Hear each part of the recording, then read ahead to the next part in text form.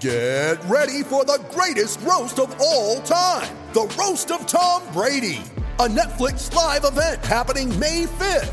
Hosted by Kevin Hart, the 7-time world champion gets his cleats held to the fire by famous friends and frenemies on an unforgettable night where everything is fair game.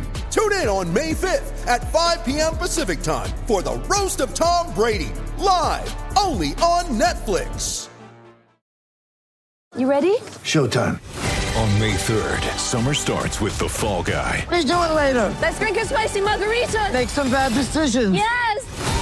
Audiences are falling in love with the most entertaining film of the year. Fall Guy. Fall Guy? Fall Guy. That's what the poster said. See Ryan Gosling and Emily Blunt in the movie critics say exists to make you happy. Trying to make it out? Nope. Because I don't either. It's not what I'm into right now. What are you into? Talking. Yeah. The Fall Guy. Only in theaters May 3rd. Rated PG-13. When you need mealtime inspiration, it's worth shopping Kroger, where you'll find over 30,000 mouth-watering choices that excite your inner foodie. And no matter what tasty choice you make, you'll enjoy our everyday low prices, plus extra ways to save, like digital coupons worth over $600 each week. You can also save up to $1 off per gallon at the pump with fuel points. More savings and more inspiring flavors make shopping Kroger worth it every time. Kroger, fresh for everyone. Fuel restrictions apply.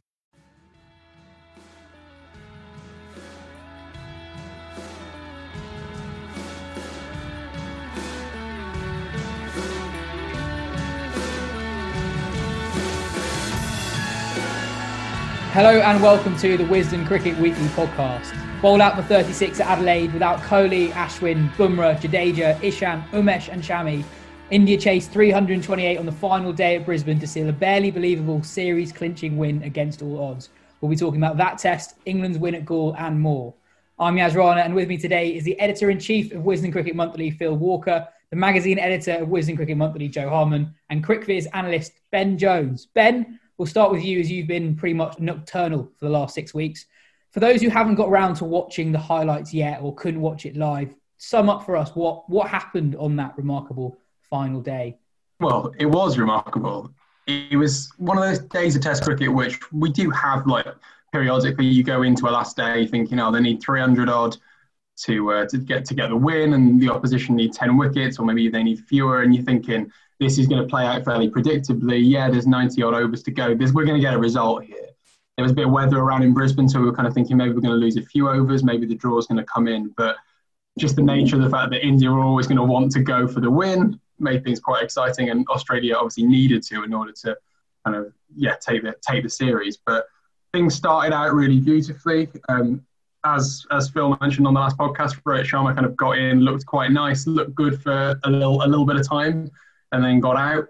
And then Shubman Gill and Pujara kind of started doing their thing. And for a session this morning, it looked like India were going to not just do it, but kind of do it in the way that you'd want to do it in an ideal scenario, with one guy kind of blocking it out in Pujara and Gill just showing all this class and all this amazing ability that he's got, kind of throwing the bat at everything really aggressively and playing this kind of Sehwag style innings.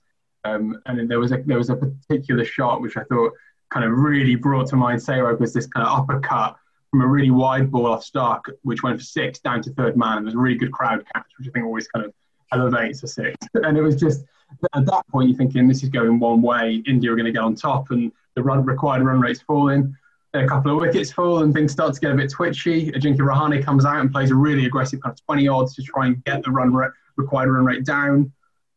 And things just start to drift away from India a little bit, and you think this is going to kind of go towards a block out. But then Rishabh Pant comes out, and all of the talk across the whole day has been about the idea that Pant is this kind of ace up the sleeve of India, that this kind of wild card who can basically, in the minds of the commentators and the kind of punditariat, like, score at 8 and over, 9 and over. But realistically, like, even just scoring a run a ball was going to be quite a useful thing. And he comes out and he blocks for a bit, he gets 20 off 40, 30 off 60. And then he starts to accelerate and wickets start to fall around him. Pujara goes, second new ball takes all of that effect, takes a few wickets. Agarwal comes in and goes. And then with about 60 off 60 needed at the end of the day, Pant and Washington Sundar, this 21-year-old and 23-year-old, just decide that, yeah, you know what, this Test cricket, we play IPL, we play proper cricket. We're just going to start hitting sixes and ramps and little reverse sweeps, little dabs around the corner. and all of a sudden they end up at 10 off 30. And if anything, the day ends in a bit of an anticlimax because India walk it.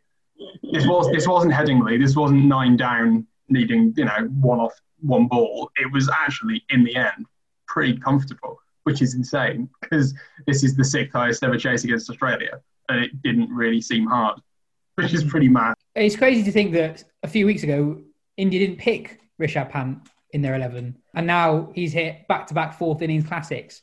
Phil, I remember we were talking, I can't remember, it might have been during the IPL after they had quite a difficult IPL, and you said that Pant will eventually be remembered for what he does in Test cricket. How impressed have you been about how he's bounced back from a difficult few months, from not even making the 11 to leading one of India's great wins full stop? Yeah, I remember saying that as well. And I think on reflection, I probably said it because I don't pay that much attention to all the other stuff in reality. But in the end, your legacy is still just about carved out in the long form of the game.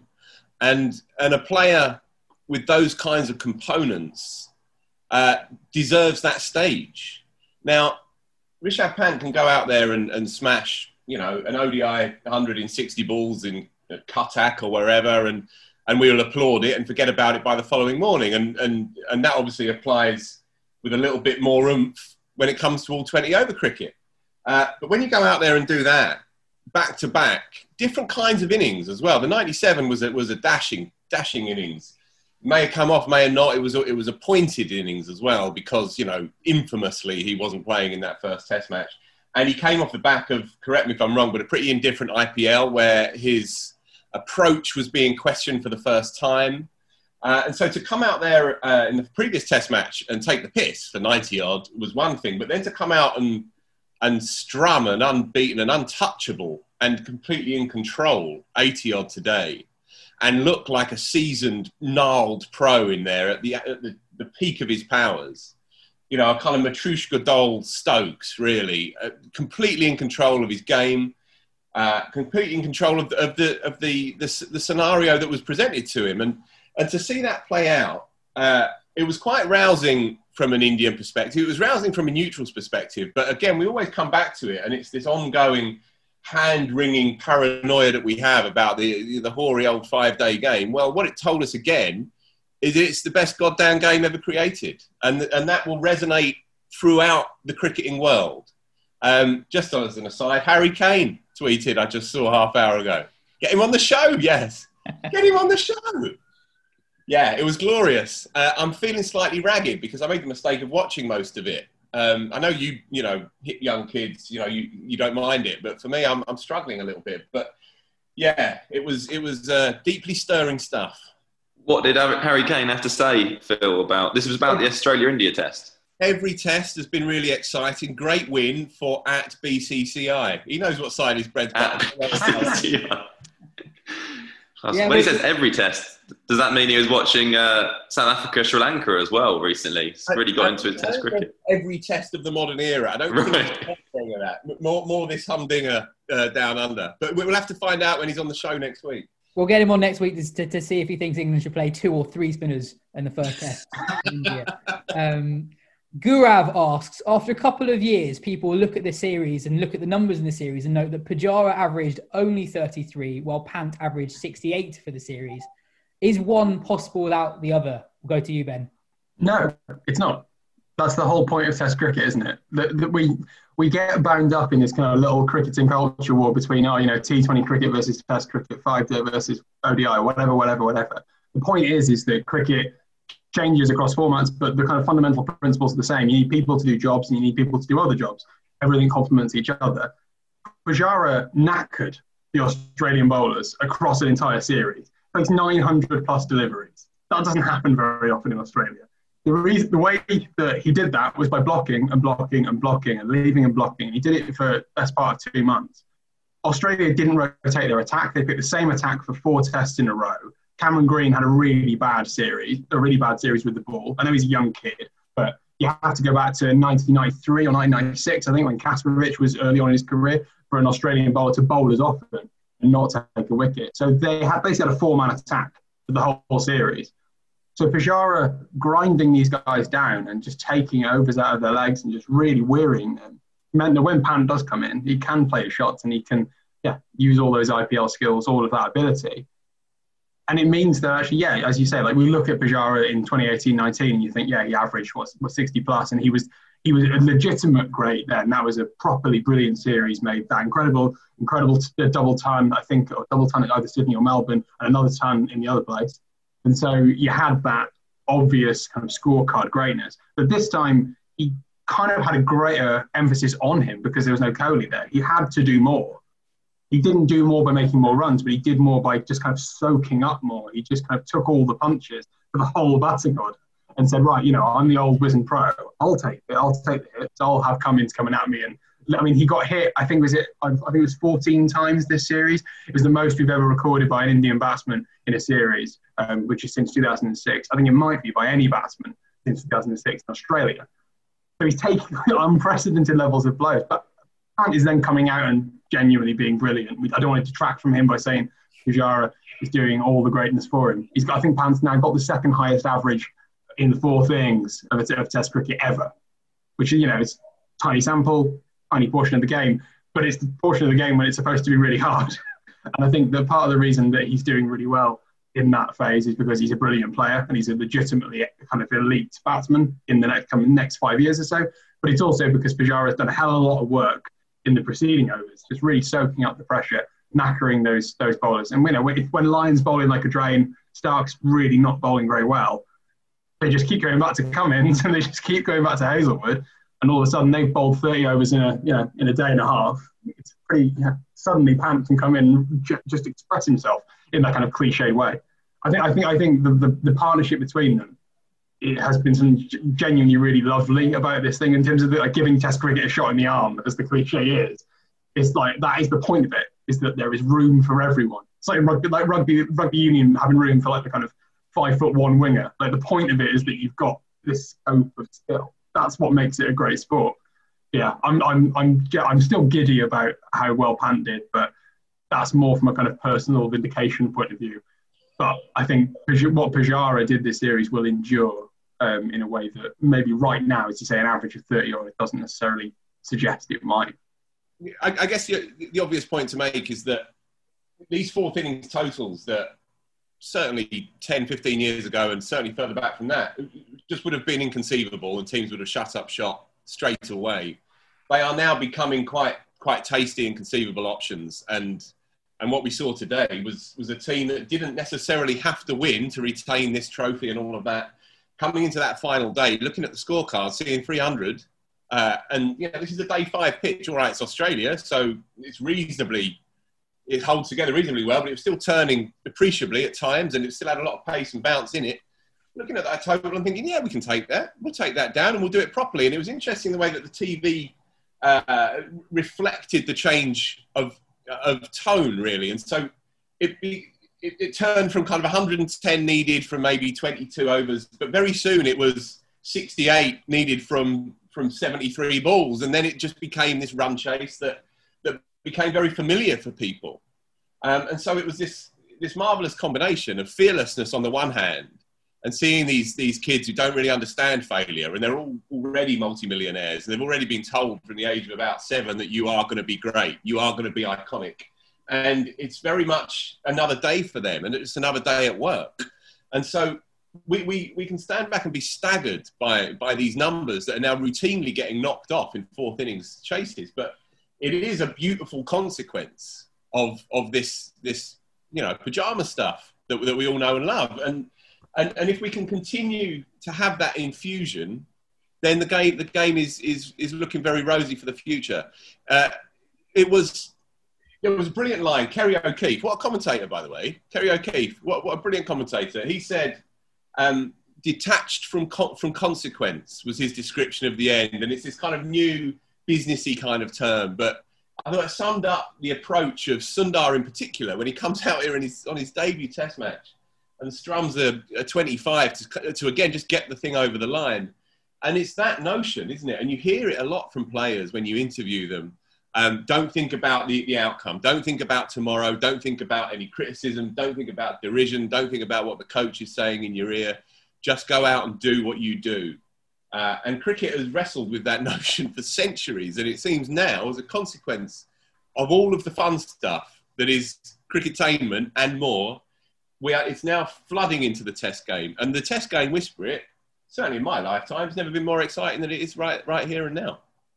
Joe, and one thing that Phil touched on that I think is quite interesting is that these bigger chases are becoming not just happening more frequently, but they're becoming harder for the fielding teams to defend. Batsmen now, even quite low down the order, have a range of shots that didn't really exist 10, 15 years ago. And once teams get within that 100-run zone, when they have a sniff of chasing the higher targets, I think, in the most famous high-profile big run chase in the last few years, I think fielding captains have found it quite hard to counteract that. Do you think that's fair? And do you think we're going to see more 300-plus fourth innings chases than we might have done in previous years? I think that's absolutely the case. Things are possible that weren't even possible to dream of only a few years ago. And it means it's easy to drift into hyperbole when the events are so fresh. But I think this has to be the best away series win in my lifetime. I was thinking of a few earlier that popped into my head. Just Australia winning in the Caribbean in 1995. South Africa winning in Australia in 2008, 2009, when Australia just did not lose on home soil. And then from an English-centric point of view, you naturally think of the 10-11 Ashes or winning in India. But that 10-11 Ashes win, for instance, that Aussie bowling attack was considerably weaker than what India have faced up to over the last few weeks. That Australia team didn't really have a spinner worthy of the name. Their quicks were very hit and miss. Then when you throw in all the things that were thrown at this India side, the manner of that first Test defeat, the ridiculous injury list, Australia's attack, which we were talking about as being the greatest Australian attack of all time at the start of the Test series, the absence of Kohli, who's their captain, their best batsman, and basically the whole heartbeat of the team as we understood it, but perhaps not quite as much as we thought, because Rahane has completely taken on that role. And I thought how cool Rahane looked at the end when they'd pulled off that chase. He just kind of puffed out his cheeks a little bit and strolled onto the pitch. He has become an absolute giant of a man over the last few weeks. And he's obviously... the way he plays, the way he acts, he does kind of operate in the background a little bit, and perhaps necessarily so when Kohli is there. But it's been great to see him become this force for Indian cricket in a way that I didn't necessarily think he was capable of. And they've got some interesting selection decisions ahead of them, haven't they? Because you get used to seeing the same Indian Test team pretty much all conditions, pretty much wherever they play, because they've got such a strong side. And what's really become apparent, not that we didn't know it, but perhaps we didn't know to what extent, is just the depth of Indian cricket is just astonishing. To come in the way that some of these players have over the last couple of weeks and not only do their bit, but to grab games by the scruff of the neck and actually win them for their side is something pretty extraordinary. And that's why I think, even if I don't think I'd be interested, I mean, Phil's been around a bit longer than the rest of us. Phil, any away series wins to kind of rival that in your time watching cricket? Top of my head, I can't think of any particularly. You mentioned the South Africa one, 08-09, I think it was. That was a bit of a kind of game-changing winter, really. Not just because Australia were knocked off their perch for the first time in a generation, but because of the nature of how they went about it. You're talking about big fourth innings chases. They chased down 400 at Perth, and De Villiers made an unbeaten 100, and it was a cruise. And I remember watching that. And again, you just didn't see that happening. Before that, the West Indies chased 400 at Antigua, but that's a postage stamp ground, and it was a one-off. That series against South Africa looked like it was... the tone of the game was changing a little bit, because the modernity of one-day cricket was beginning to flood into Test cricket. But yeah, overall, your point, Joe, I can't think of anything more dramatic than this. And just on Rahane, firstly... touch of the Noel Gallagher's, I thought, at the end today. Just the way he sort of strides around, king of the castle. But ostentatiously unemotional, wasn't he, at the end? Like Dhoni style. Inside, he's obviously going, this is unbelievable. But he had to maintain his composure. I liked it very much. The 100 at Melbourne will go down in legend. We'll have to. And the folly of predictions, just... if I dare, I did have a look at Wisden Cricket Monthly from 2 months ago this morning, Joe. Your one, 3-1 Australia. The only way India can stay in the series if they're one up going into the second Test because with Kohli going home, Rahane doesn't stand a chance. And Adam Collins, bless him, the great Adam Collins, your friend and mine, 4-zip, Australia, 4-zip. There's going to be a reset. Well, you know what, Phil? I thought you might bring this up. Yeah, I thought you show. And precedent has been set. We're going to be starting to trawl through some predictions from now on. I feel like this is a very dangerous game and one I don't really want us to play. You remember, Joe, I said it was going to be very close. Do you remember that? I did say that. But anyway. And I think you predicted exactly how it would unfold as well, didn't you, Phil? I did, yeah, to the letter, yeah. He actually predicted the exact birth date of Kohli's child as well. That was what was quite creepy about it. Just to jump in on Rahane's innings at Melbourne as well, because obviously that was primarily framed as being the kind of comeback, the response to Adelaide. It was the response to 36 all out. It was the response to Kohli going home. It was, I'm the Indian captain now. I'm the big man. This is my time. But actually, there's not been any other Indian centuries in the tour, and yet they've won 2-1. And I think that kind of flips it. If we do think about those kind of great modern wins of teams going to Australia and winning, you compare it to 10-11. Like every England batsman who was worth his salt, down to about the 10th ranked batsman in the country, went and got a ton on that tour. Like that was a batting tour. They won that. I mean, Stuart Broad always brings it up when he's asked about how to win in Australia. It's like you win by batting, you don't win by bowling. Not everyone made a century. This series, India rocked up and they won with their bowling, and it was their bowling that was decimated by injury. It was the bowling that was down to their 9th choice seamer, Shardul Thakur. As much as he's a very exciting bowler and he bowled incredibly well, but he's not anywhere near as good as India's first choice attack, and yet he was the one that was as responsible for victory here as anyone else. Yeah, the fact that there was this pronounced absence of centuries is, it's slightly bizarre, really, when you think of how other teams have gone to Australia and just said, like, okay, well, we're gonna first draw, and then we're gonna win. We're gonna work from that way backward. Whereas actually, India have just rocked up with a brilliant seam attack and then a brilliant second string seam attack, and then basically a brilliant third string seam attack, and bowled Australia out twice at the Gabba and then chased it down. I think that's what we'll, again, in the fullness of time, we'll look back on this and be like, wow, India won 2 tests in Australia with 1 individual century. And it's like, a couple of 90s, but it's statistics and all that. You can't trust them. A few weeks ago on this show, we talked about, we picked our imaginary England 5th test of next Ashes teams.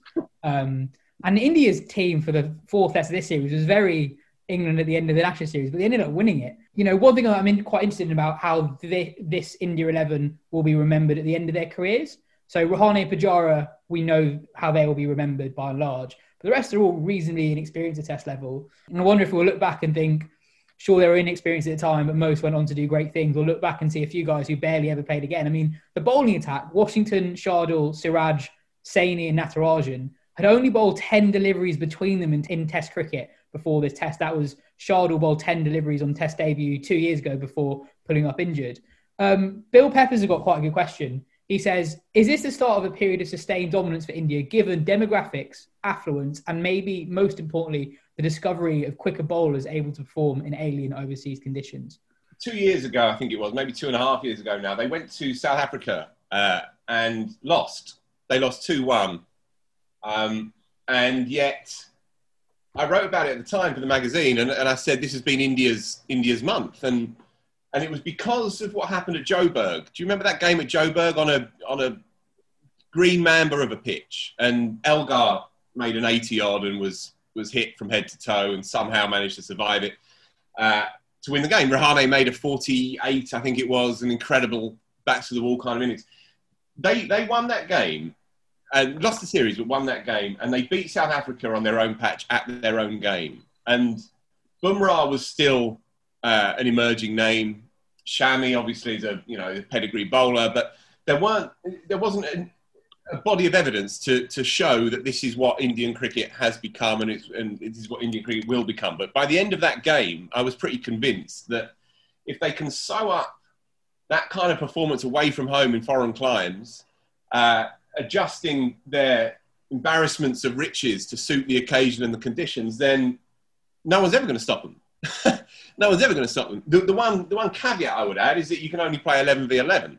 So, great players emerge by osmosis almost. Ben Stokes is not the result of our evolved approach to state school cricket, right? So genius comes from the nooks and crannies of sport in life, sure. But the depth of Indian cricket has always been terrifying to look from the outside. And you've seen its kind of graduation in the last few days, really. As you say, those numbers are joke numbers. The inexperience of that bowling attack, that is ridiculous, really. And when you think about the team that they're coming up against at the Gabba, where they last lost in 19-something, 88 maybe? 1988, yeah. My parents had just started uni. There you go, all right, okay. Staggering, really. It's very hard to see them ever being not in the top two. But there's the beauty of sport, that it is still cyclical. And also, whisper it, they haven't won an ICC tournament in ages, which is a bizarre and increasingly peculiar fact, isn't it? When you see how invariably dominant they are in Test cricket. Well, this is what I was going to say. I mean, they haven't won a T20 World Cup since the first one, which they didn't take seriously and sort of won almost by chance. So they haven't won it since they've had the IPL. They haven't actually had the success that you would expect. So, and I think we're talking a kind of a side dominating in the way that Australia did in West Indies before them. I think it's so much harder to do that now with three formats, the schedule as it is, the demands on players, teams having to rotate more often.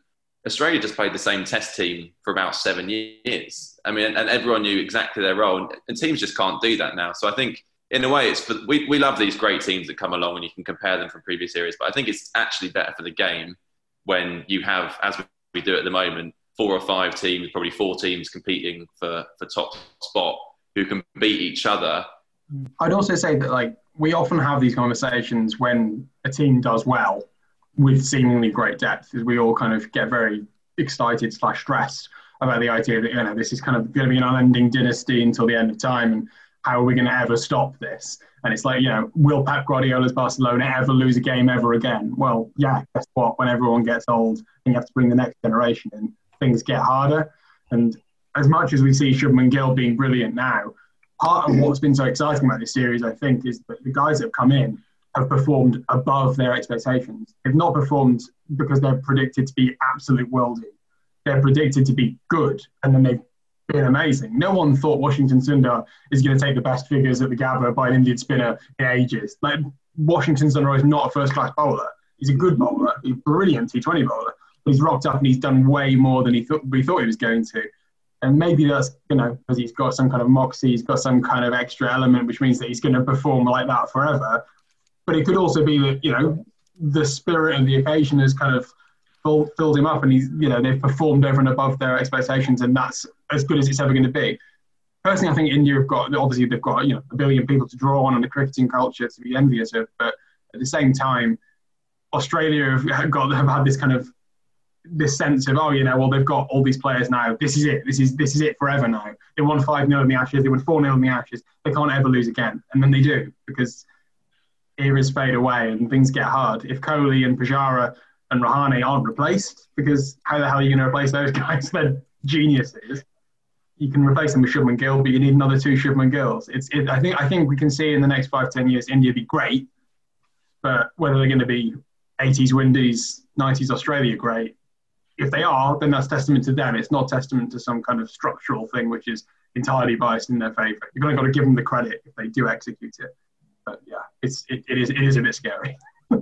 It was only a few weeks ago that Australia were top of the rankings, looked set for a spot in the World Test Championship final, which they still have a decent chance of qualifying for. And now there are quite a few question marks over a few members of their team. Harris averages under 25 in Test cricket, Wade about 30. Tim Paine we talked about quite a lot this series. Do you see them making any wholesale changes ahead of their Test series in South Africa that should start next month, which is the only Test series, by the way, that they've got scheduled before the Ashes, with the exception of the possible World Test Championship final and a one-off test against Afghanistan in November? Well, Tim Paine's got to be under some serious pressure, I'd have thought. Australian captains don't lose too many Test series at home and get away with it, and he's also not such a strong batsman and keeper that he necessarily warrants a place for those disciplines. So I think I don't know what the kind of press is saying in Australia at the moment. I haven't looked at that this morning, but I'd have thought he's got to be under some pretty serious pressure. perhaps not getting the boot quite yet, but he's probably one bad series away from relinquishing that. And we talked about last week who takes over. I mean, I think Cummins would be a great shout, but that's by no means a given. So that would be a huge decision for them to have to make. And then the batting, I mean, there's a few batsmen there who've obviously got a bit of talent, but haven't massively convinced.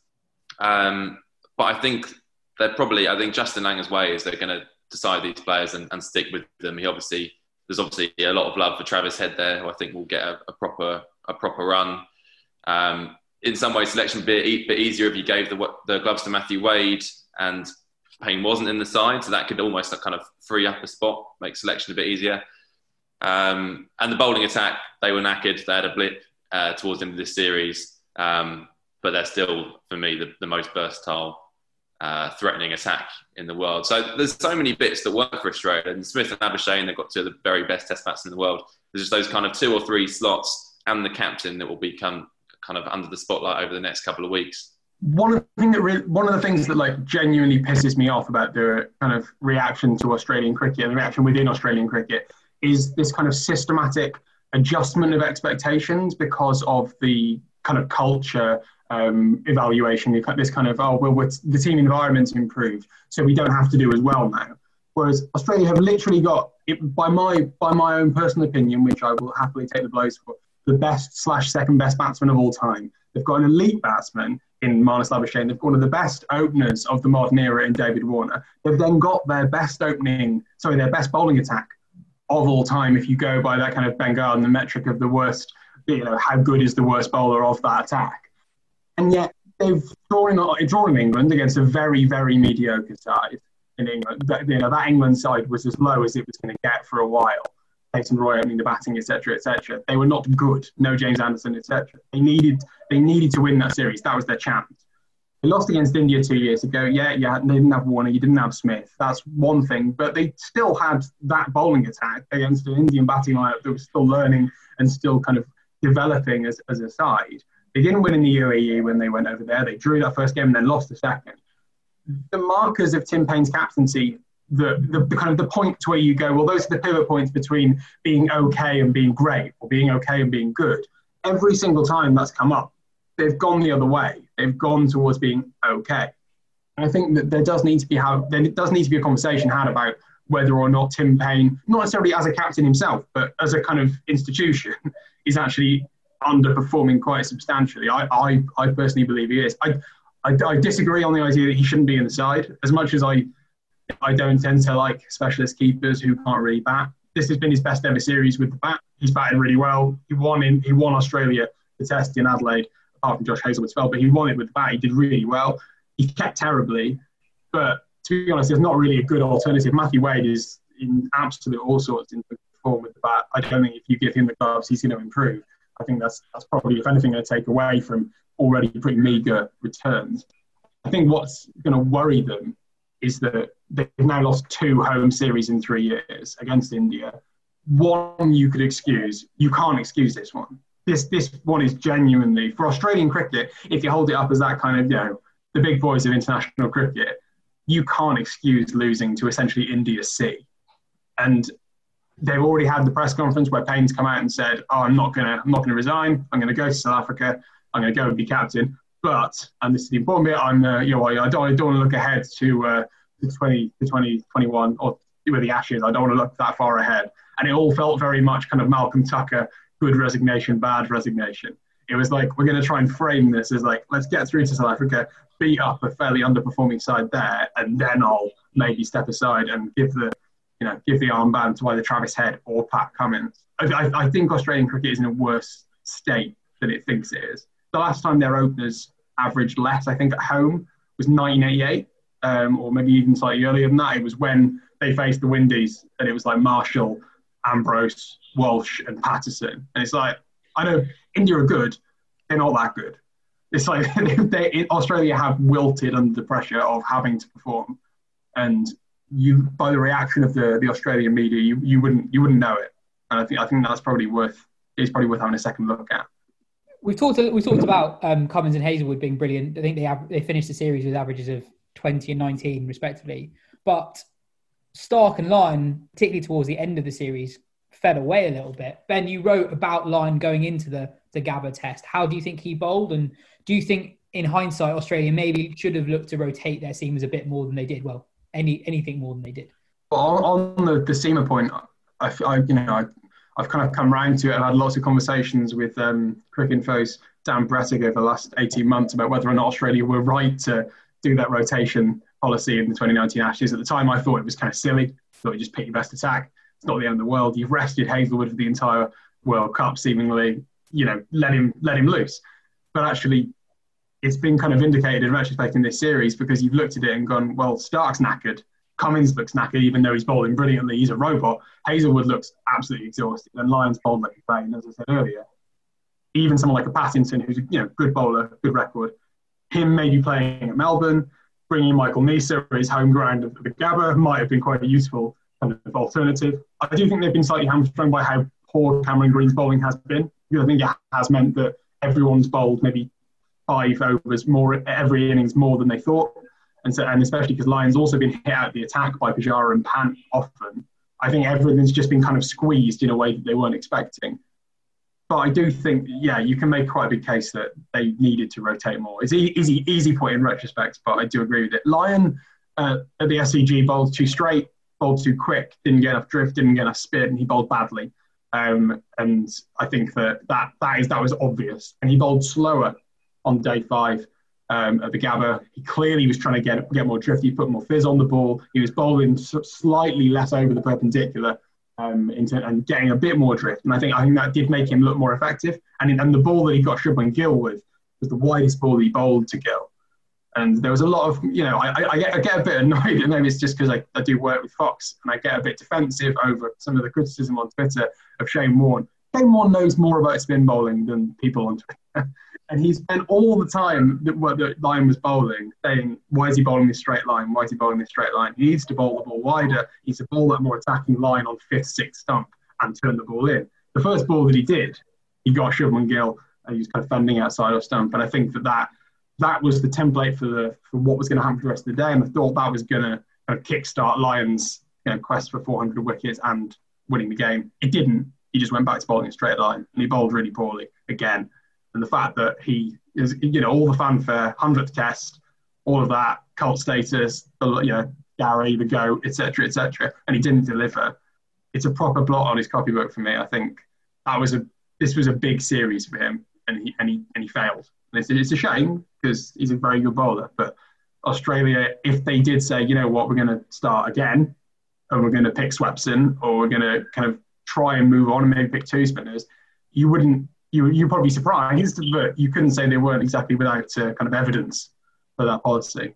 He bowled badly this series and over a long period of time.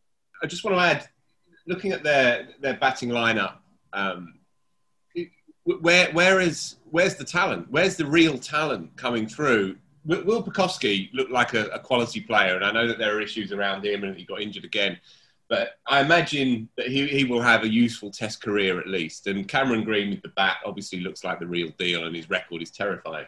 So there's players coming through. But where's the depth when you have Marcus Harris, who's barely a test match opener, Matthew Wade, who's a reserve keeper batsman, batting at 5 or 6, Travis Head, who's currently not in the team, and is no one's idea of a world-class number 5, even if he were to be. Joe Burns stunk the place out.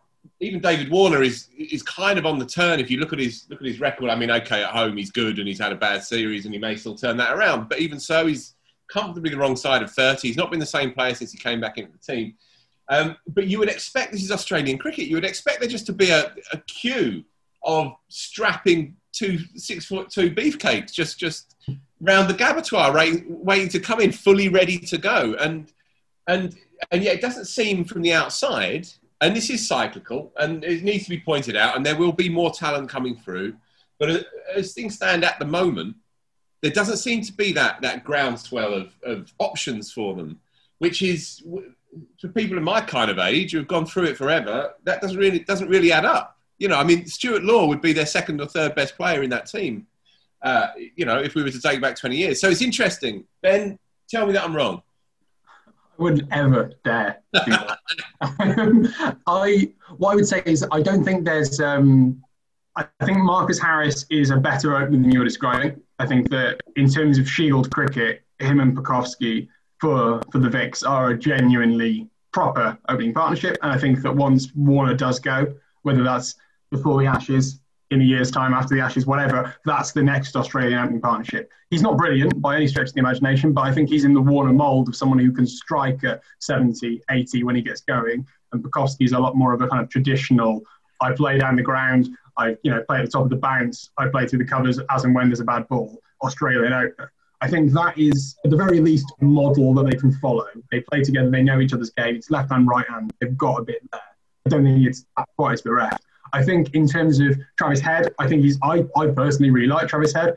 During the 2019 Ashes, I was in the Sky commentary box, and at one point Travis Head got out, and a notable Australian commentator kind of walked off and started to basically said he's the loosest player I've ever seen in Test cricket for Australia. It's kind of hard to disagree with that. He plays with such hard hands. He plays so far out in front of his body. But at times in England, he looked really exposed. I think he's a good player in Australia. He averages 40 in Test cricket. Good batsman. Averaging barely 40 in Australia, batting at 5 on Australian tracks, in the plum position at number 5. That's not much to write home about. And then when you see how he's got out, particularly in this series, and away from home you can write him off completely, but in this series, away from his body, back foot punch shot, and he just keeps getting caught in the gully. This is Australia's number 5. Yeah, no, it is. He's not. When I say he averages 40, he doesn't average 40 in Australia. He averages 40 full stop. Like, it's not like he's just kind of ticking along at number 5, hiding behind everyone else. I don't love him, but I think I can understand why he's there. And he's a captaincy option if Payne does decide that he's not going to continue scoring runs. The guy who I think, and it might be just personal bias because I've seen him make a lot of runs in person in Australia, and the guy who I think needs to come in is Curtis Patterson. He's not had a great season, but I think he's a proper player. The ton that he made against, albeit, in brackets, Sri Lanka at Canberra, was one of the best kind of debut tons that I've seen in Test cricket. He just looks like a player who understands his game. He looks like the kind of clone. It's like if you kind of transplanted Alistair Cook's genes into an Australian cricketer. It's that kind of thing. He's going to make runs in all kinds of conditions. I think there is depth. At the same time, the best young batsman coming through in Australia is Marnus Labuschagne. And when he debuted, essentially every single thing on Twitter and in articles about him was about how he had the worst record in first-class cricket of any Australian number 3 ever. And actually, he's just gone on to kind of spit fire and be a brilliant player. Australian cricket has, for every Zach Crawley that we have, they have about 150 Zach Crawleys who average 28 and then rock up at the Gabba and suddenly just know what they're doing and average 40. I kind of back Australia, and particularly Langer, to unearth those gems. I don't know whether they'll be able to do it to quite the same extent as Labuschagne, but if you can take a guy like that who had a very mediocre record and turn him into potentially the best number 3 in the world within about 2 years, I'm not too worried about whether or not there's no talent there. It's all very much, give it 2 years and suddenly they've got 5 batsmen averaging over 45 and it's English cricket in strife again in Australia. We're all over us. It's, hell as old as time. Anyway, from Brisbane to Galle, England got their Test winter off to a winning start as they beat Sri Lanka by 7 wickets. There were 5 wicket hauls to Don Bess and Jack Leach and a double 100 from Joe Root. But Phil, it'll be rude not to start with Dan Lawrence. He didn't disappoint on debut in a sure 73 in the first innings, and he very calmly steered England home alongside Johnny Bairstow in the second half. England had a bit of a wobble early on. How much did you enjoy his performance? It was all right, wasn't it? Wasn't it nice? Wasn't it joyous? Only trumped by his old man's interview on TMS, which is one of the great bits of radio I've ever heard. I think talk about a clash of cultures with Aggers coming from one side and Dan Lawrence's old man from Chingford on the other. It was. You haven't heard it, folks. Go out and find it because it is remarkable. I think the second innings was more important than the first, really. Dan Lawrence. Everyone knows that he can play spin. Everyone knows that he gets fully forward and fully back, and he has those wrists to react to the turning ball. He came out in a dream scenario, really, already up in the innings, comfortably on first innings, and he comes out against a team that is painfully down on its luck, batting with his captain, who was strumming it beautifully at the other end. So that is an ideal time to come in. And he played lovely. He played beautifully in the first innings. None of it really surprised me. And I got the sense that it didn't surprise him either. And this is something that's marked him out since he was about 7 years old. Most cricketers, most people in life, they make it up as they go along. And much of it is front and putting on a face. Dan Lawrence has always believed that he's a test match cricketer ever since he first picked up a bat. And that's what everybody at Essex says. From his academy director, John Childs, who I spoke to about him 3 or 4 years ago, to Tom Wesley, to the rest of them. He might have his own way of doing it, but he has absolute unimpeachable self-belief. And that's what you saw in how smoothly he adapted to the game. But the second innings, that's really thrown England's selection dilemmas out now. And it's going to be very interesting to see what they do, because to make that 20-odd, that low heartbeat 20-odd or even 30-odd, and see England through, having been, 11 for 3, 14 for 3 maybe, suddenly everyone's round the bat and it's spitting cobras all over the place. For him to have ridden out that scenario, that tells us a hell of a lot. The first innings told us that he can play. The second innings told us that he fancies it. And so he'll obviously play the second test, but then come India. Over to you, Joe, really. I mean, how do they get 7 or 8 batsmen into that top 6? How do they do it?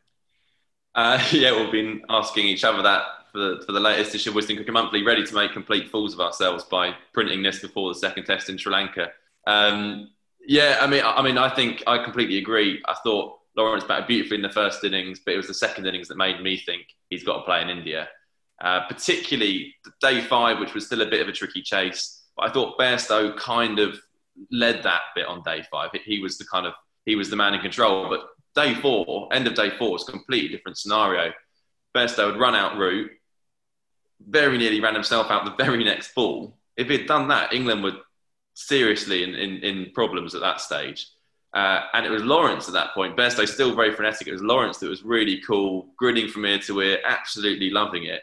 And if you can do it in that situation, fair enough. It's not packed full of people, but in terms of the match context, if you can do it there on that pitch, which was starting to turn sharply. Embledenia bowled brilliantly in the first innings, but actually the Pereira started bowled quite nicely in the second innings as well, suddenly looking a bit more threatening.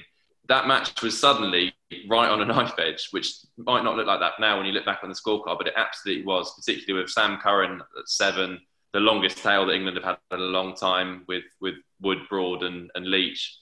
And the game was on, and Lawrence was the one that brought it back under control. And there's really no kind of more impressive thing a youngster can do on debut than come through in that pressurised situation. We'll go into a bit more detail on how we think the top 7 should look for India on next week's show. But Joe, what was your moment of the week? So mine came shortly before tea on day 1 in Galle, in the midst of that kind of dire first innings batting display from Sri Lanka. And it was Jack Leach's first test wicket for 14 months. Fairly innocuous delivery, as most of them that took wickets were. Chandimal caught a cover, a good catch from Sam Curran. But it's important to put that wicket and actually Leach's overall performance in the match in context, because he's had a horrendous run of injury, sickness, hospitalised with sepsis, got that mystery bug in South Africa, and the fact he's got Crohn's disease, which makes him particularly vulnerable to COVID. And then when he finally is fit, he spends the summer watching his understudy at Somerset become England's first choice spinner, and he barely bowled. I think I wrote this down. So in fact, last year he bowled 52 overs across the whole of 2020. He bowled 59 alone in the first test at Galle, which he said himself he didn't bowl brilliantly. He can obviously bowl much better than that. But to toil away in the second innings where he went for a few, he's bowling too short at times, but to come back and get that 5-wicket haul, in its own way was quite an exceptional performance, really, and a kind of a welcome reminder of just what Leach can bring to this side. And it's worth looking at his overall record. It's a small sample size, but 11 tests, taken 40 wickets at 29, strike rate of 61. That's a better average and strike rate than Swan, better than Panesar, better than Rashid, considerably better average than Moeen. As I say, it is a small sample size, and it's early days. India will be a huge test for him, but I do think he's currently England's best red ball spinner by some distance. And perhaps this kind of cult hero status that he enjoys with the famous one not out and the wiping of the specs has kind of overshadowed his bowling in some ways. A little bit like we saw with Monty, who certainly among casual fans would know him for his awful batting, awful fielding, and sometimes just what a brilliant bowler on his day he would be forgotten. I think Leach isn't as naturally talented as Monty, but he's cannier, and I think he has got quite a lot to offer this England side. I think he's a good spinner who now deserves a decent run in the side. I think on Leach, I think you were right to bring up kind of his cult status in the Ashes, because I think it detracted from him actually having quite a good Ashes with the ball. He averaged like 28, 29 in a home Ashes series, took 4 on the last day at the Oval. I think a lot was made of his performance in the first New Zealand test last year, where New Zealand ended up scoring 615 and Watling got a double 100. About him not being particularly threatening on what was essentially a dead pitch. But I don't think any other English spinner that England have at the moment would have done much better than he did in those conditions. I thought what was really encouraging was how he did get better as the test went on. He managed to get more good balls in a row, put more pressure on the Sri Lankans, and also bowled really, really good wicket-taking deliveries as well. I think 4 of his 5 wickets were like your classical left-arm spinner around the wicket, turning away from a right-hander, either beating the edge or getting the edge. So yeah, I thought it was a pretty encouraging performance for Leach. I was just going to say, it kind of reminded me, just kind of when Joe was mentioning about his amazing record, it's a bit of the kind of Stuart McGill thing where like McGill has a better record than Warne, because whenever McGill played, it was on an absolute ragger. And so, Leach does tend to play more Test cricket in helpful conditions. But at the same time, I think what we've seen now is over, as you say, with the addition of the 2019 Ashes as a bit of a kind of test of what he can do in other situations. I don't think anyone actually thinks Dom Bess is a better bowler than Jack Leach. And I know that's quite a trite thing to say, but I don't think anyone actually does think it. Jack Leach is a better test match bowler than Dom Bess. And there was a really nice piece by Johnny Lewy in The Guardian about how, Dom Bess has kind of overcome a lot of personal issues, and he's clearly a really impressive young lad and genuinely a really nice fella to just kind of have around the camp. You can see his value. But you look at how India have constructed their side over the last few years. The one thing they've been criticised for is having a long tail that doesn't bat. Now, Jack Leach fits far more into that mould than Dom Bess. He's much more a bowler who doesn't bat. I know he's obviously had famous exploits with the bat, but having a spinner who is primarily a spinner is the most important thing if you do want to go to India and win. I think that in terms of our one measure on Twitter that's done quite well this week, it was expected wickets, and it did the rounds that Dom Bess's 5-for in the first innings was essentially the least deserving 5-for, according to the deliveries he bowled, that we've ever recorded since 2006 by an English spinner. And so I think, if anything, that just underlines the fact that Dom Bess is a good bowler. It's fine. Jack Leach is a really good bowler and should be backed above Bess. And if England can construct the rest of their side well, I'm not on the show next week, so this is my throwing my few pennies worth in for the India discussion. If England construct the rest of their side well, then Leach has to play in India, as far as I'm concerned. Though the wicket of Dick Weller in particular was just awful cricket, wasn't it? There's embarrassment. It was a horrible day of Test cricket. I saw that Michael Vaughan got absolute pelters on Twitter for saying that this was a bad advertisement for Test cricket, which, as well as being that kind of hyper-real thing of a thing being an advert for itself, it was a bad day of Test cricket. England bowled terribly, Sri Lanka bowled terribly. That was it, really. It was a bit of a shame. England did not deserve to take the wickets that they did, but hopefully England can take the lessons from that. And kind of move forward with a degree of expectation that I don't think they're going to do that to India first day in the Test series. We've not actually mentioned Joe Root yet. The skipper got an enormous year for him and himself and the team off to the perfect start by scoring 228. Phil, how impressed were you by Root? Personally, I thought that was the best he's batted for at least 2 years, or the most fluently he's looked for at least 2 years. And I thought after the game as well, he talked about rediscovering some of his rhythm and also the benefits of just having some time off, which he just hasn't had for years. Four double hundreds now, 8,000 test runs, 98 tests, and he's just turned 30 last month. got a bottle of Wisden whiskey, as it goes, sent through, number 66. He is, bizarre as it sounds, he's quite an underrated cricketer, really, I think, Joe Root. We take him for granted, and we get invariably uptight because, you know, he makes a 50 basically every other time he walks out to bat in Test cricket, which is insane. But then he has the temerity not to then convert that into match-winning hundreds time after time after time. And we dwell on that point. Well, I think we should dwell on the first bit. I think we should dwell on the ridiculous consistency of the kid. And also, I think your boss, Nathan, Ben, has kind of crunched the numbers on the value of 100 and then, you know, 3 single-digit scores versus 4 50s.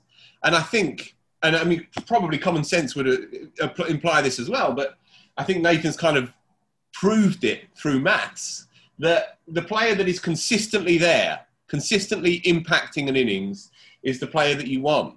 And Joe continues to do that time after time. What he does also have that is often unremarked upon is this depth of grit and toughness.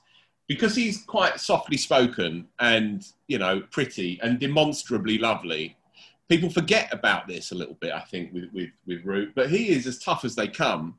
And he knows that his legacy is in his hands over the next 12, 18 months. It's become a cliche, isn't it? It's become a cliche. England's big year and Joe's big year. But he knows it. And when I interviewed him when he was in South Africa a couple of months ago, he's absolutely conscious of it. He said he treated the enforced sabbatical of the pandemic as a time to reset. You know, now this is a player who's played 2 formats, would like to play 3, but he's played 2 formats for 10 years and more. He's got a young kid and a young family, and finally he had a moment to breathe last summer. That's a terrible phrase to use, isn't it? You know what I'm getting at. And he emerged ready to go again, I think.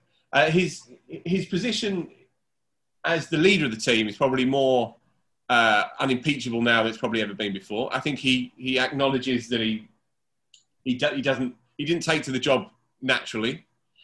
He's not Henry V. He's not a great orator, particularly. He's a celestially gifted batsman who was the right man to take over from Cook. I wrote last month. I think he will be remembered in the end as a batsman, but he has the chance to be remembered as a captain batsman, and that's what he's striving for. That's what he's aiming for. And look, what a great start! And just very, very briefly, I know Ben wants to come in. Sorry. And Ben can back me up here, or tell me that I'm talking nonsense. And I think against the turning ball throughout his career, his record is astonishing, and he is a master, a true master of playing the turning ball.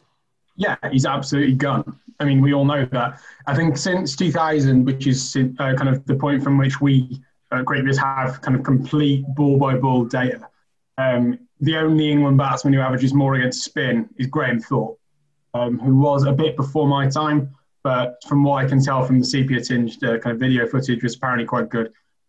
So I think that's kind of testament to the fact that, you know, Joe Root has overcome everything, all those great players who played in the kind of late 2000s into the early 2010s, your Petersons, your Cooks, your Trotts, and he's better than them against spin, and he's playing against, you know, often in tougher conditions. Some of these pitches that we've seen in Sri Lanka over the last few years have been, you know, they've been proper raggers, they've been properly difficult.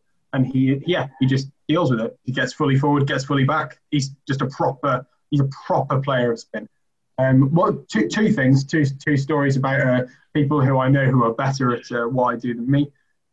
One of them, as you say about Nathan, he's written a very fascinating book, including more analysis of the idea of whether you want to be consistent at the top of the order, make big runs, or make consistent runs, called Hitting Against the Spin. He'll be hitting the shelves in the next few months. It's co-authored by me, awkward, but it is there. The other one is Patrick Noon of CricViz, jogged my memory and kind of stirred the emotions a little bit when he was talking about this week Wayne Rooney retired, and obviously the kind of great white hope of English football at the start of the early 2000s, heralded as going to be the greatest English footballer of all time, and then kind of was. But no one really cared by the end. It kind of petered out, and he was world class for a year and a half, and then was just very, very good for an awfully long time. Broke all the records, broke the records for United, broke the records for England in terms of goal scoring. But people just kind of go, well, he doesn't quite do enough, does he? He doesn't quite kick on enough. Doesn't quite do this. He doesn't. But actually, it's kind of comparable to Joe Root. Joe Root arrives and is told that he's going to be the great batting talent of his generation. Just rocks up. As you say, 8,000 test runs is basically brilliant. For all of Stokes' genius, just because Root doesn't have that kind of nail that he can hang his hat on in terms of the innings. Root's a better batsman than Stokes. Root's been consistent more than Stokes. He's been consistent more than anyone in the world for England, really. The fact that he doesn't have that kind of one moment to kind of centre his career around is the one failing against him. But I just thought the comparison between them was quite apt in terms of these are guys who were from basically 18 years old told they're going to be the best player that their country has ever produced. And they have delivered on that talent. They've just not delivered on it in the way that a sporting culture which demands kind of mercurial, unsung heroes who come from nowhere to be Roy the Rovers and kind of be amazing. That sporting culture doesn't really value consistently very, very good performance. Doesn't really know how to understand it and to reward it. And I think, Rooney will go down as England's best ever footballer. Whether Root does is probably dependent on the next year. I hate to be cliche, but it probably does. And if he can have one big innings, whether it's double ton at the Gabba or Boxing Day double century, then that's one thing. But hopefully, English cricket is kind of maturing to the point where it can understand that not everyone can be Stokes. Some people have to be the kind of laying the groundwork that Stokes jumps off. But yeah, he's great. He's a brilliant batsman, and I think he is underrated. And you do get criticism for saying that. But out of the Fab Four, every other country in the world, whether it's India supporting Kohli, Australia supporting Smith, or New Zealand supporting Williamson, they'll go into bat for him, whereas England don't really love Root in the same way that those countries love their batsmen. And that's not a bad thing, but I think it does separate him from that group. No, I made a similar comparison in a piece I wrote for Wisden.com this week about how in British sport we kind of overhype young players and then underappreciate them when they don't quite meet those enormous expectations. So not just Rooney, but Rory McIlroy is another one. So Rory McIlroy won as many majors in golf by the age of 25 as any person from the UK since the war. And for the 6 years since has been consistently in the top 10, but no one really thinks of him as like this all-time British sporting great. And I think with Root, it's almost like people not being satisfied with him being the fourth best player of his generation because he's not quite, why doesn't he quite do what Williamson, Smith and Kohli do? But from an English point of view, I think what is really exciting is that peak Root and peak Stokes have never really played that much together at the same time. Stokes' best 2 years as a Test cricketer have come as Root has had his mini slump where he's not quite hit the levels he hit in 2014, 15, 16. So that's very exciting. Joe, question for you. It's only one test, but are you at all concerned by how England's openers have fared against Sri Lanka's spinners? I think Dom Sibley in particular hasn't done great in Test cricket, even going back to his debut in New Zealand against bowlers who've turned the ball away from him. I think his game against pace is based on really good judgment of where his off stump is and knowing when to leave the ball and when not to. And against left arm spinners and right arm leg spinners, I think he struggles a little bit. How concerned do you think England should be about that? I think from the dismissals in the first test, I think Sibley is more of a concern than Crawley. Particularly in the first innings, I thought Crawley just, if it actually played that shot with a bit more conviction, I don't think it was a bad shot to play. Whereas Sibley looks a bit confused, looks a bit stuck on the crease. I think that it is this issue. I think Sibley's not a natural player of spin. He won't have faced a huge amount of quality spin bowling in county cricket. And it's a really hard place to learn. And particularly when you haven't got warm-up games against local opposition, if you're just playing amongst yourselves, it's no preparation to play the type of spinners that you then have to face in the Test series.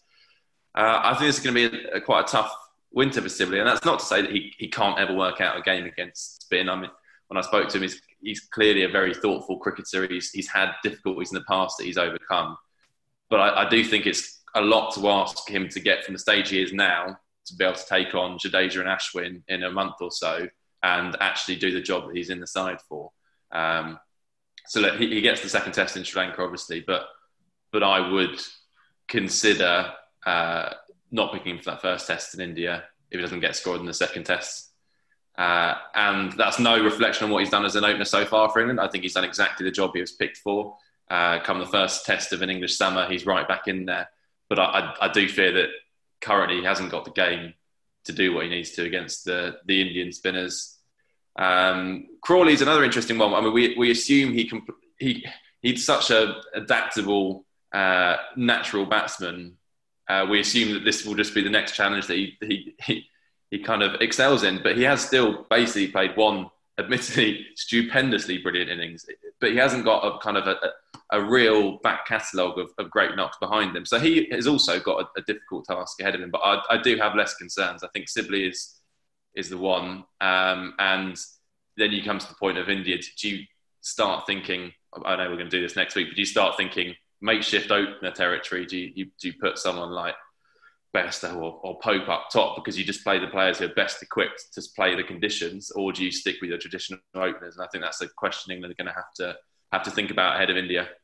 Phil, any other changes that you'd make from the England side? Probably Anderson for Broad.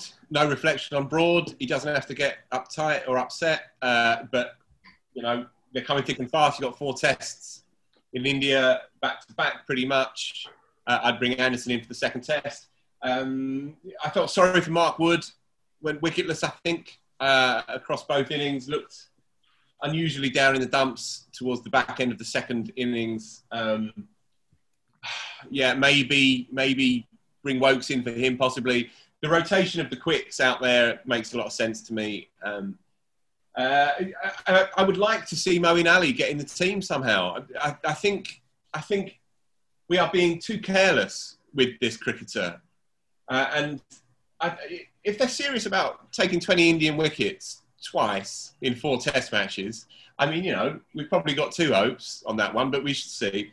But if they're serious about it, then you need a spinner who's going to properly rag it, going to go at 5.5 and over, and going to take 3 for 120 in 25 overs.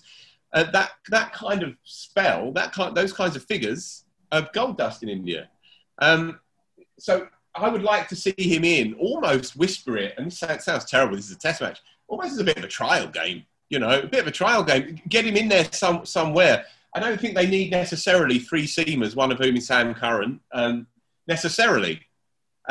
Or they could drop Wood and bring in Mo for Wood. So, you know, there's different options available to them, but I think it would be a bit of a misstep to go into that India series without having had a look at Moeen to see where he's at with the red ball. And even if it takes him an innings and a bit to get going, and then he has a bit of a say towards the back end of the game, and as the rustiness starts to go, then that's something that I would seriously look at. As for the batsman, obviously you keep the top 6 as it stands, with all the caveats around the opening bats. What Joe was just saying, just very briefly, it reminded me of what Simon Armour said to me a year or 2 ago about English batsmen. He said, with the exception of James Vince, shut up, Ben, let it go. With the exception of James, English batsmen, this is what Harmer said to me, it's 4 or it's a block. It's a 4 or it's a block. It's a risk shot or it's a block. And he said, in the end, I'm going to get you. And Dom Sibley, who's a fine player against the seamers and definitely has a future, I think, as an England opener. But I worry that approach, or rather, I worry about what's required against the turning ball in those conditions is not really his game, and that he will be a sitting duck in the end. Crawley there's a higher ceiling, necessarily so, but again, he has a similar kind of approach as well. You know, he was brought up playing seamers, and he plays the seamers beautifully. He'd have to learn how to play against the turning ball as well. Lawrence is a more natural player. Pope is quite a natural player of the turning ball, and Root is obviously a gifted natural player. But it doesn't come easily to English players, grooved as they are in English conditions. You might have seen on the coverage on TV and on the radio, actually, that England did have one fan in Sri Lanka, Rob Lewis, a 37-year-old web designer from Surrey, throughout to Sri Lanka in March and never left in the hope that England would return there. I spoke to him earlier this morning about his weird and wonderful journey that led him to being England's sole fan in Sri Lanka, and his quite interesting journey into being allowed to watch the game in the end as well. So first up, what possessed you to stay in Sri Lanka after the first tour was cancelled back in March? Well, yeah. So I got here and I already knew that the game was cancelled as I was sat on the plane waiting to take off when the news came. But it was one of the last sporting events to be cancelled actually. So it was inevitable. So there was a week here in Unawatuna Beach where the Barmy Army and cricket fans kind of congregated. And then the news kind of deteriorated. People panicked and got flights home. The foreign minister is telling all Brits abroad to come home. But I'd actually been working pretty solid to afford this trip. It was actually my second flights I bought out there as the original ones were cancelled. So I wasn't going to give this up so easily. So I stayed. A huge factor in that is I work remotely and I have my laptop with me. So obviously that played a big part that I could do that. I just thought Corona would be over in a month. I think most people did think that as well. So it went into kind of lockdown here, and then England's return was penciled in quite early for January 21. So I kind of formed the idea it'd be pretty hilarious if I stayed this whole time. And I can't actually believe it's been as long as it's happened. Yeah. What's it been like staying in another country during a pandemic? Well, it's not been difficult at all. The first 2 months was hard because Colombo was strictly locked down. People couldn't leave their houses. I was actually in the south, so I had it a bit easier. That they had 3 or 6 day curfews where you couldn't leave the property, but then they'd have a day off or 2 days off, so people can go to the shop and get food. So that went on for 2 months. I was staying in a hostel with one other person. The hostel was closed, so they let us stay, but we had to sort of cook and fend for ourselves. But that, at the same time, I adopted little pup. We'd had a bit of a hard upbringing, so he was staying in my room. It was nice to have a little bit of company. His little mate that was just following me around. And it wasn't, I was on the beach, so I kept sneaking onto the beach. I was in Hirakatia. Normally it's like thriving full of tourists. And I had it on to myself for many, many times. It was very surreal. So that was, it wasn't too bad. And then, comparing myself to other people, say back home in the UK, that may have been living in like flats or small apartments. I generally had it very good. So it wasn't too hard at all, to be perfectly honest with you. Were there any moments where you potentially regretted your decision? I'm just thinking particularly when England's tour to South Africa got cancelled halfway through it, or when Moeen got his positive COVID test. Were you worried that after all these months that it might be cancelled at the last minute? Yeah, there was plenty of red flag moments. It was a wing and a prayer that they were going to come back. It only got confirmed in early December. So, what's that, like 7 months where I wasn't even sure they were coming back. But, I missed family and friends, but I don't think there was any point when I thought I was going to come home. I was having a pretty good time. I kind of enjoyed traveling. I was getting work done. I was able to support myself. Even if England didn't come, it wasn't like it would have all been not worth it. Like I've been having a good time out here. Nice. And then I saw on Twitter that there was a bit of drama getting to the venue. So what happened there, and how were you eventually allowed to watch the test from the fort? Communication is not Sri Lanka's strong point. There were rumours. Up to this point, I was imagining being able to get in. The Barmy Army said they should be able to get me in. Michael Vaughan made a false promise he would be able to get me in. I've been joking with Mickey Arthur the whole time that I could be the Sri Lankan water boy to get in. What I didn't know was that the game was behind closed doors, but that was meant very strictly, like you couldn't get near the ground. The fort was always my fallback. I got there nice and early on day one. I spent 2 hours putting up 3 banners. They're 5 meters by 3 meters. So I had a help from my friend Tom. So we put those up. I sang Jerusalem as loud as I could, probably not quite in the right key. But I can't say I didn't try my best trying to project my voice from the fort on my own. But after that, it just descended into huge disappointment. They kicked me off. They took my banners down. That was heartbreaking. Then I had to go to the police station to try and get permission to be on the fort. So I was there twice to get sent in circles. I was at gates around the ground trying to peer through the fence, and then kept getting moved on by like men with guns. I kept trying to sneak on the fort, but the police just had me as a marked man. I eventually took matters into my own hands and put a high vis and hard hat on and dressed up as a construction worker because there were workers up there to try and get a vantage point for the game. I eventually got caught by the police.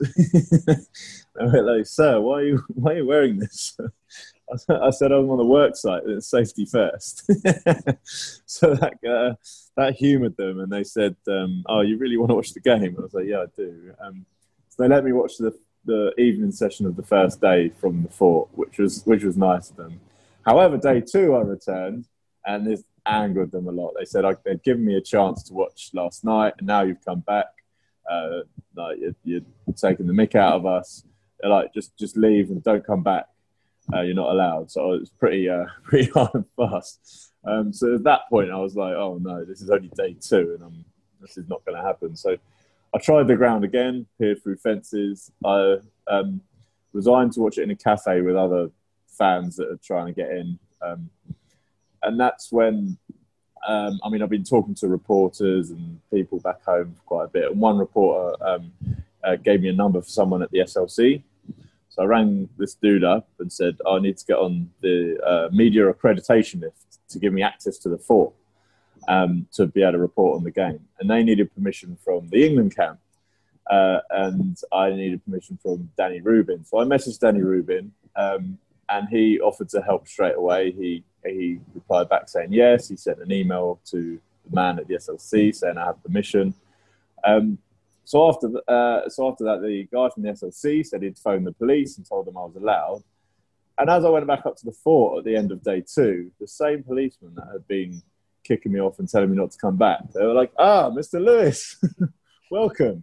Their attitude was a complete reversal. So I saw the end of play on day 2 there.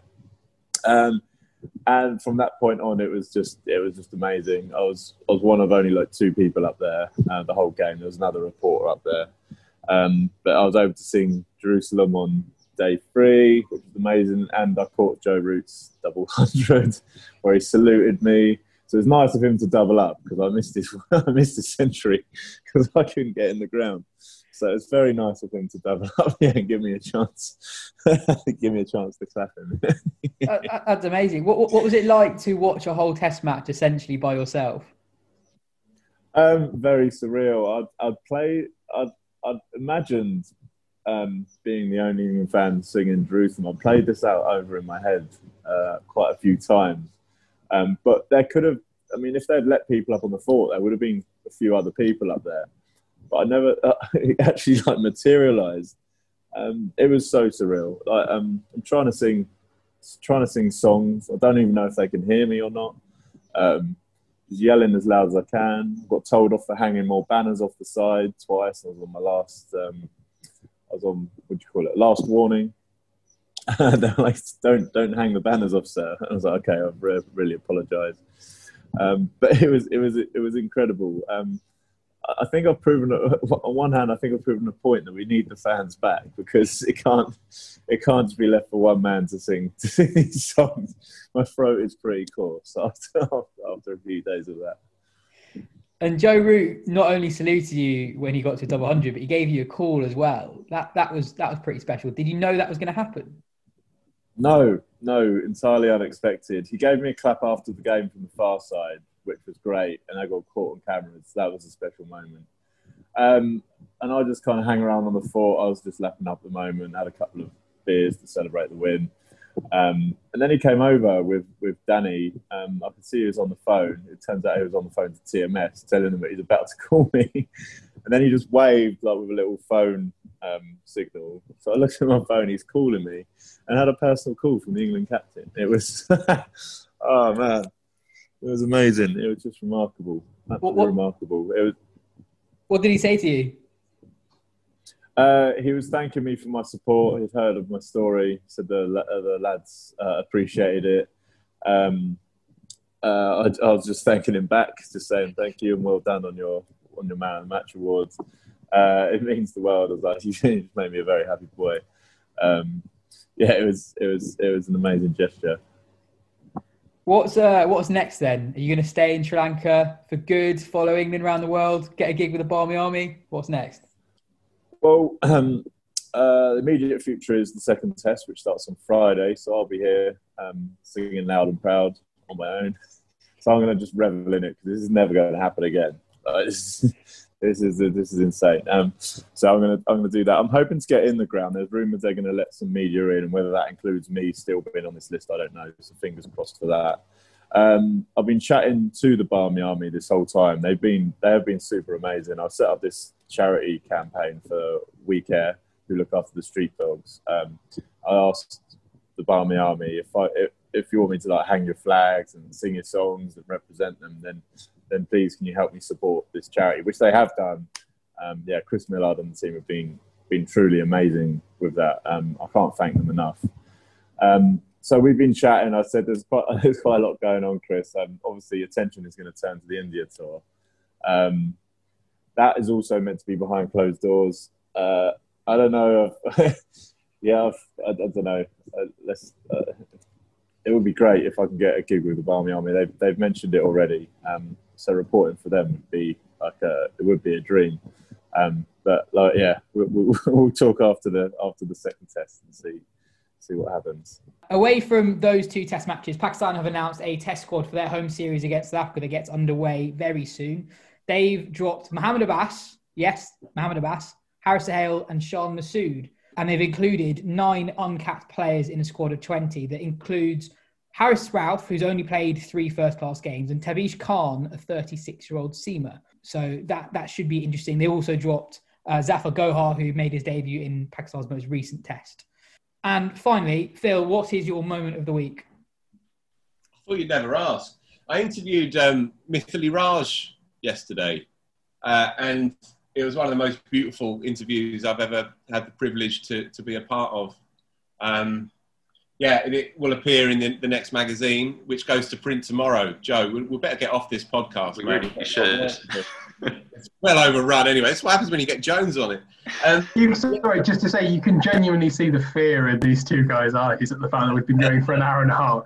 And I'm still trying to jump in to say something about Haris Rauf. There's like a deep fear there. Well, you'll have to let Haris Rauf slide, I'm afraid. Just on Mithili, obviously, you know, the legend of Indian women's cricket, averages north of 50 in both ODIs and Test matches. She's still going as the ODI captain, 38 years young, been playing for 2 decades, straddled the various eras of Indian women's cricket, from the days where it was disdained upon, and that was a generous way of putting it, to now. And I've rarely spoke to a cricketer who is as articulate, engaged, interesting, funny, and all-round good value, really. So that was quite a stirring occasion to speak to her. And it's not often that you get to speak to Indian cricketers, especially over here in England. We had 45 minutes. We went round the houses, and it was quite a beautiful interview, really. So that'll appear in the next magazine. Go out and buy it, please. That comes out next week, next Thursday, am I right? Next Thursday, you can pre-order it on the internets. Excellent. Well, that's all for today's quite long show. Thanks, Ben, Phil, Joe. Thanks, listeners, if you've managed to get this far. This has been the Wisden Cricket Weekly podcast. If you enjoyed the show, tell your friends, and we'll be back next week. Cheers. Next week's Harry Kane.